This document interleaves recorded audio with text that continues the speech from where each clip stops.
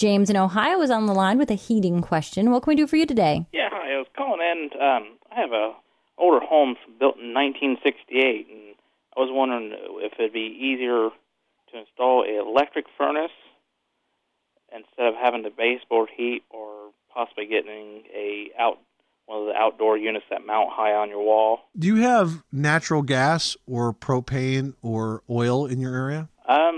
Maybe natural gas. Yeah, that would be the way to go. I mean, if you're going through trouble of putting a furnace in, I would definitely not put in an electric furnace, because that is the most expensive way to provide heat to your house. I would suggest a high-efficiency natural gas furnace.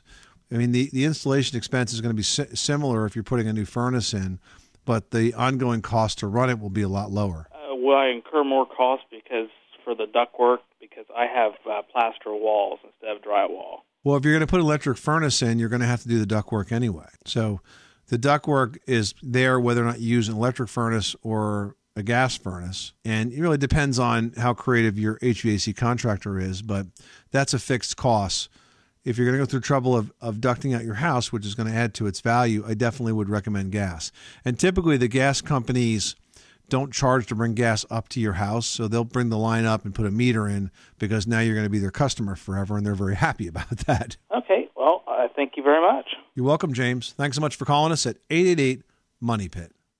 Say goodbye to your credit card rewards. Greedy corporate mega stores, led by Walmart and Target, are pushing for a law in Congress to take away your hard-earned cash back and travel points to line their pockets. The Durbin-Marshall credit card bill would enact harmful credit card routing mandates that would end credit card rewards as we know it. If you love your credit card rewards, tell your lawmakers, hands off my rewards. Tell them to oppose the Durbin-Marshall credit card bill.